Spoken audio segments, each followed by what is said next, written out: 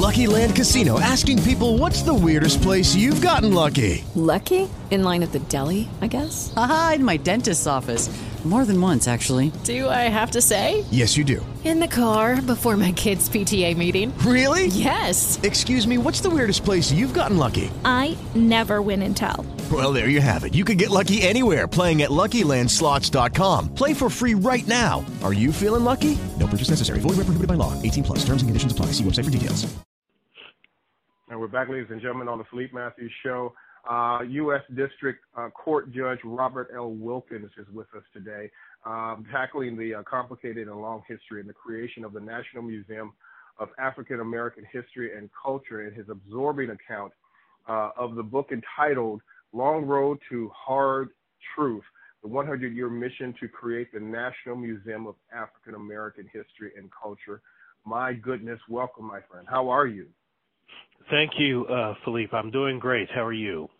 I am wonderfully great because I'm wonderfully honored because of the work that you and so many others have done to not only preserve this history, but collect this history and then bring forth, in my opinion, perhaps one of the most remarkable museums in modern day history. Yeah, it's really amazing that we've come to this point. And, this museum is 100 years in the making, as I discuss in my book, Long Road to Hard Truth, and going back to Mary McLeod Bethune and James Baldwin and Hank Aaron and so many other people along the way have wanted to see this museum happen, and to have it finally happen and, happen during the tenure of President Obama is really, you couldn't, Hollywood couldn't have written a better story. Perfect script, right? Perfect script. I'm looking at the cover of the book, and the at the top of the book is this, beaten down, weather beaten little shack that's kind of standing on its last leg, and that was the original museum. That was actually a slave cabin on a plantation in South Carolina, in Edisto Island, South Carolina, and that was taken apart board by board and transported to Washington, D.C., and reassembled, and it's in the museum, which is in the bottom half of the front cover. Wow. So it was really, to me, a way to symbolize the journey of from where we've come from to where we are today. Unbelievable. How long did it take to build this? I mean, it's just an amazing piece of architecture. Goodness. Yeah, it's an iconic structure. It really is, and it's a great achievement because it was designed by architects of African descent. The first museum on the mall, so designed, and they just did a fabulous job. I mean, the groundbreaking was in February of 2012, and for it to open now, this past month, it took about 4.5 years to build it, which for a project of this size and scope and complexity was really phenomenal. Unbelievable. Yeah, I mean, I was watching on CNN. I was watching Frederica was doing a tour of the layers and the different floors and the different layouts, and I mean, it's overwhelming. I can't wait to. I mean, it's one of those things. It's like our Mecca. You can't be an African American in this country and not go and be a part of see your history. Yeah, I mean, I just think about all of the thousands and thousands and thousands of young people, school children who will attend this museum and get a better perspective on the country, upon African American history and culture, and the contributions and achievements of African Americans, and just really a better understanding of who we are as a nation, and what we can achieve working together as a nation. I just think it really should be a required stop for as many kids as possible that can make it here. Absolutely, absolutely. Now, this book is also chronicling the history of and honoring our history of our black soldiers. Talk to us about that, because that's very, very important. So, yes, I mean, I knew nothing about this until I really started digging into, why there was no, National African American History Museum.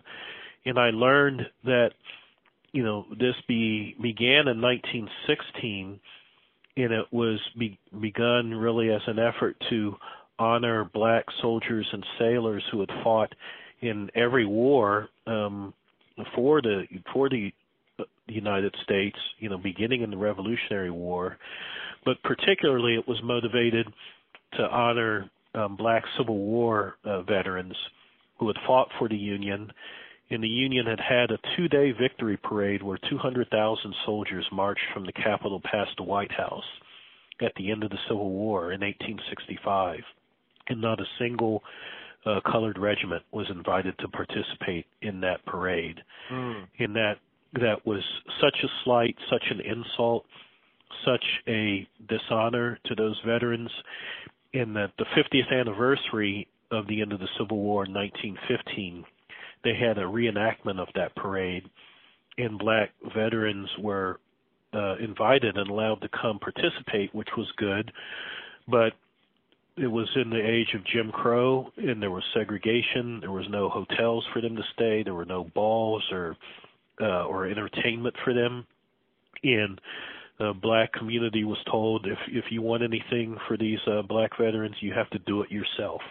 And so they formed a Colored Citizens Committee chaired by a gentleman named Ferdinand DeSoto Lee, who went to Hampton University and then the Howard Law School. And they organized so that these black veterans coming from all over the country would be, entertained and have a place to stay, et cetera, while they were in Washington. And that committee decided that that wasn't enough, that they wanted a permanent memorial in the nation's capital honoring black soldiers and sailors. And over the course of the next couple of years, they realized that, blacks had done a lot more than just participated in the military. They had contributed in all areas of life, and it should really be a museum, what they called a memorial building to Negro achievement. And that's how this all began 100 years ago. You also talk about the slander of the film Birth of a Nation in the back of the book. Talk to me about that. So Birth of a Nation came out in February of 1915 and was shown in the White House that same month to President Woodrow Wilson, who had gone to college with the author of the book, The Klansman, that The Birth of a Nation is based upon. And, the movie was a slander to the African American community in general, and especially to black Civil War veterans, because it just portrayed them in such an awful light, and portrayed black people in general in such an awful light, and basically portrayed the Klan as this heroic group that came to prevent white people from being traumatized and terrorized by blacks. And that movie was taking the country by storm, around this same time that the 50th anniversary of the Civil War victory was happening in Washington. And so this group that organized to create this memorial, they, a lot of these people were organizing and protesting against the film. And indeed, their very first rally that they held in Washington, D.C., they had emblazoned across the top of the flyer, Birth of a Race, because they saw this memorial to Negro achievement as a counter to Birth of a Nation. And so it's interesting that this museum is opening now, and the remake of Birth of a Nation, but from the perspective of Nat Turner, his hitting the screens. So the ironies and the interesting historical coincidences keep occurring here. It is something to sit back and you know, you can kind of say, is this coincidence or is this something a little bit higher that's going on? Is there, you know, there seems to be especially with our young people, there seems to be a new level of consciousness, of movement, because they weren't around when I don't know how old you are, but I was around enough. They don't remember, like, you know, the March of King. They don't have that history of the 60s and 70s as we do. Yet they have such a sense of their culture and what it means to be African American in this country. What is your thoughts on the bridge of this generation versus our generation and before that with this work? Well, I think we're in an important time, and I have teenage sons, and you know, in a lot of ways, they are so much more sophisticated and knowledgeable than I was at their age. Mm-hmm.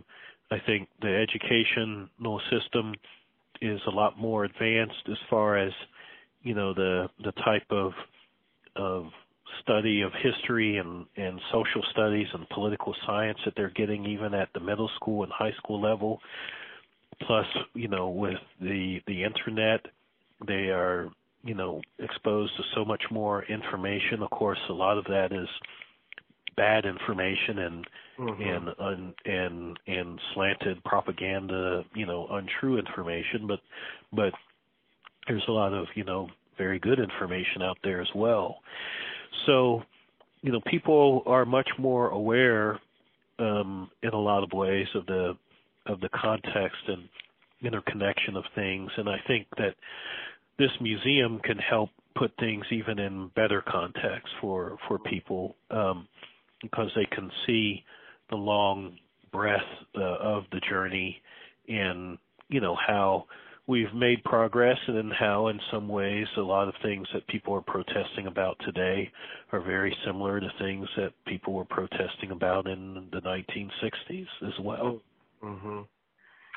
Do you, and of course that sparks the question, do you think we have moved forward, or do you think it's just same bat play, same bat channel, as they say?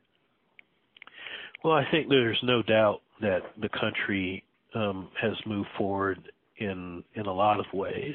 You know, certainly over the past 100 years and even over the past 50 years, you know, I don't believe that means that, you know, everything is perfect and people shouldn't continue to try to continue to make this a more perfect union.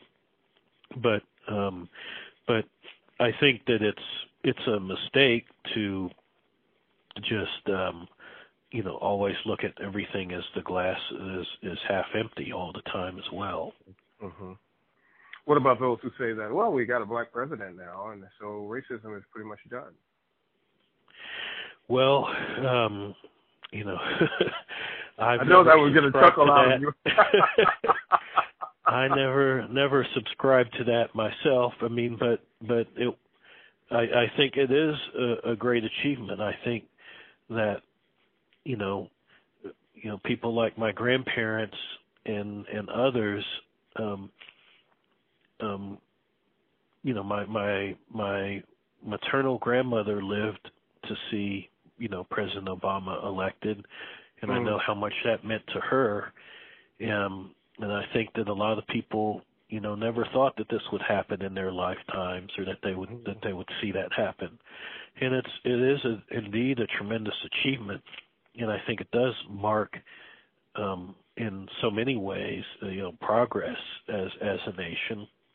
But, you know, you can, you know, easily find incidents that happen or statements that are made or events that occur that, you know, would call into question whether all racial discrimination has ended, and I would say that it has not. But, you know, I don't think that, you know, the perfect has to be the enemy of the good here. and where just because everything isn't perfect, we say the election of President Obama means nothing. Wow. How long did it take you to write this book? What was the beginning process for you to begin to sit down and at your computer? Or I don't know if you wrote by hand, or I don't know what your writing process is. What was that day like when you said, "Okay, I'm sitting down, I'm going to write this time"? Well, about 15 or so years ago, I wrote a manuscript that was, kind of a summary of the guts of the book, so to speak. Okay. But about a year and a half ago, I realized that I wanted the story of this museum to be told, and I wanted it to be told, by the time that at the same time that this museum opened, so that people would hopefully understand this museum a little better and appreciate it more. And so about a year and a half ago, I just realized that the clock was ticking, and I needed to sit down and get busy writing this book. And there were a lot of late nights and early mornings and even all-nighters to get it done, but I would manage to pull it off. What were the hardest parts? What was the most difficult aspects of pulling together the data for this book and doing the research?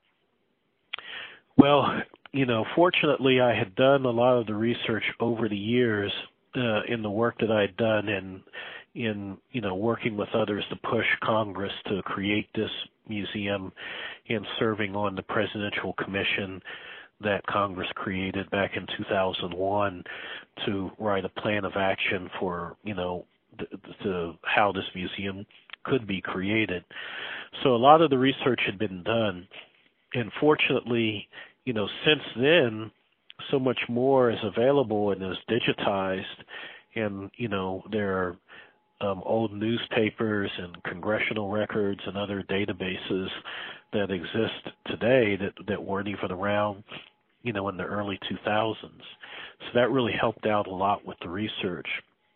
But what was really probably the most difficult part for me was to try to figure out how to pack all of this information into something that was readable and accessible from everyone from, your high school age, young person to an older professional person. So I hope that I did that with the book to make it, informative, but not beyond the reach of the average layperson. That was, a challenge.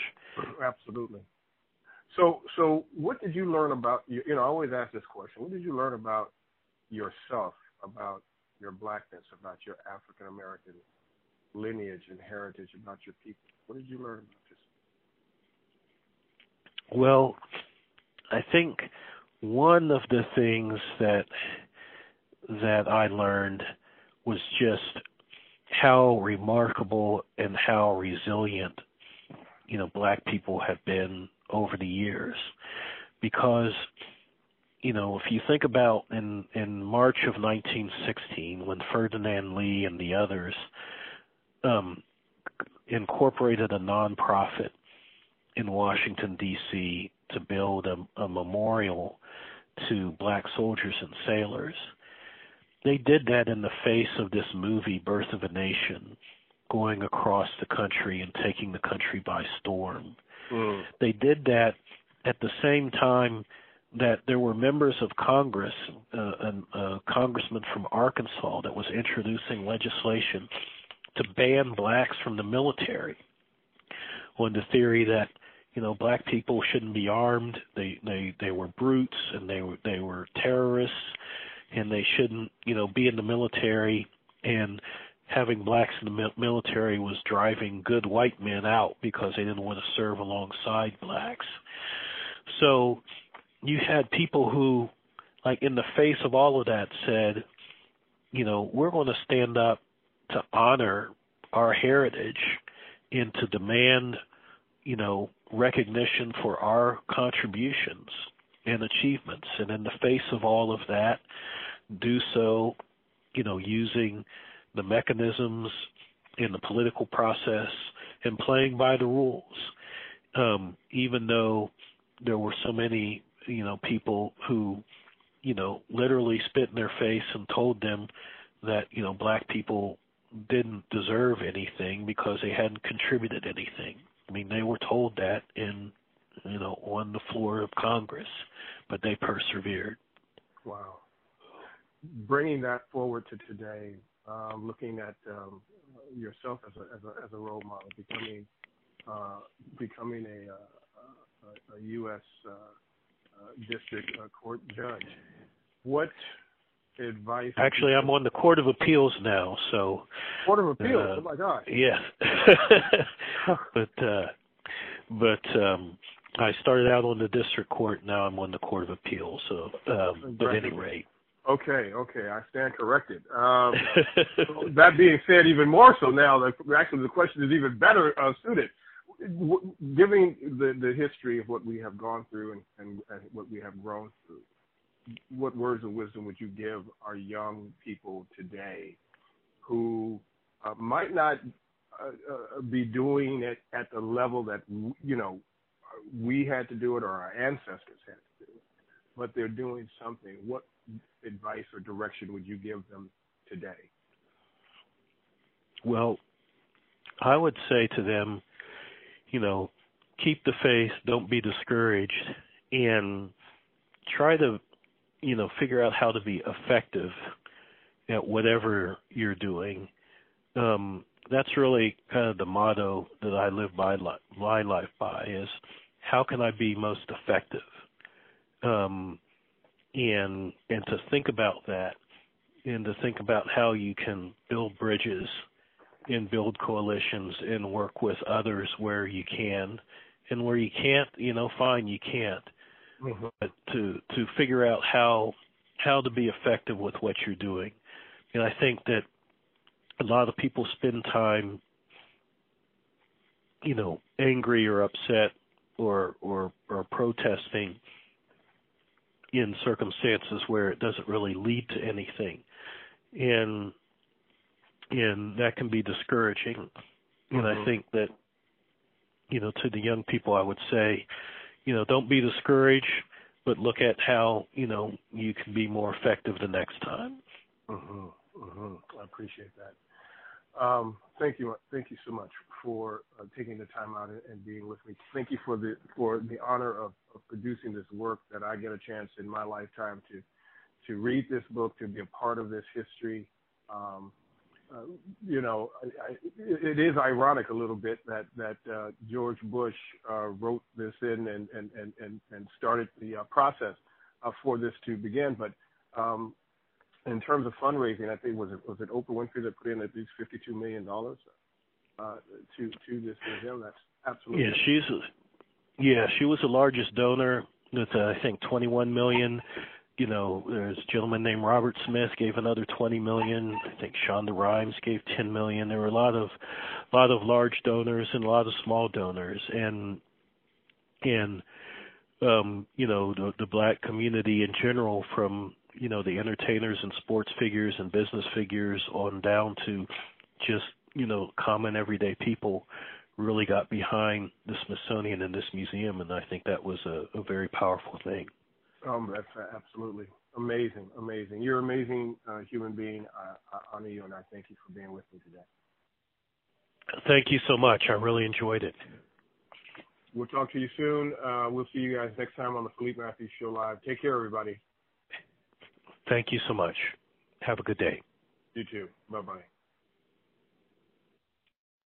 Lucky Land Casino, asking people, what's the weirdest place you've gotten lucky? Lucky? In line at the deli, I guess? Aha, in my dentist's office. More than once, actually. Do I have to say? Yes, you do. In the car before my kids' PTA meeting. Really? Yes. Excuse me, what's the weirdest place you've gotten lucky? I never win and tell. Well, there you have it. You can get lucky anywhere, playing at LuckyLandSlots.com. Play for free right now. Are you feeling lucky? No purchase necessary. Void where prohibited by law. 18+. Terms and conditions apply. See website for details.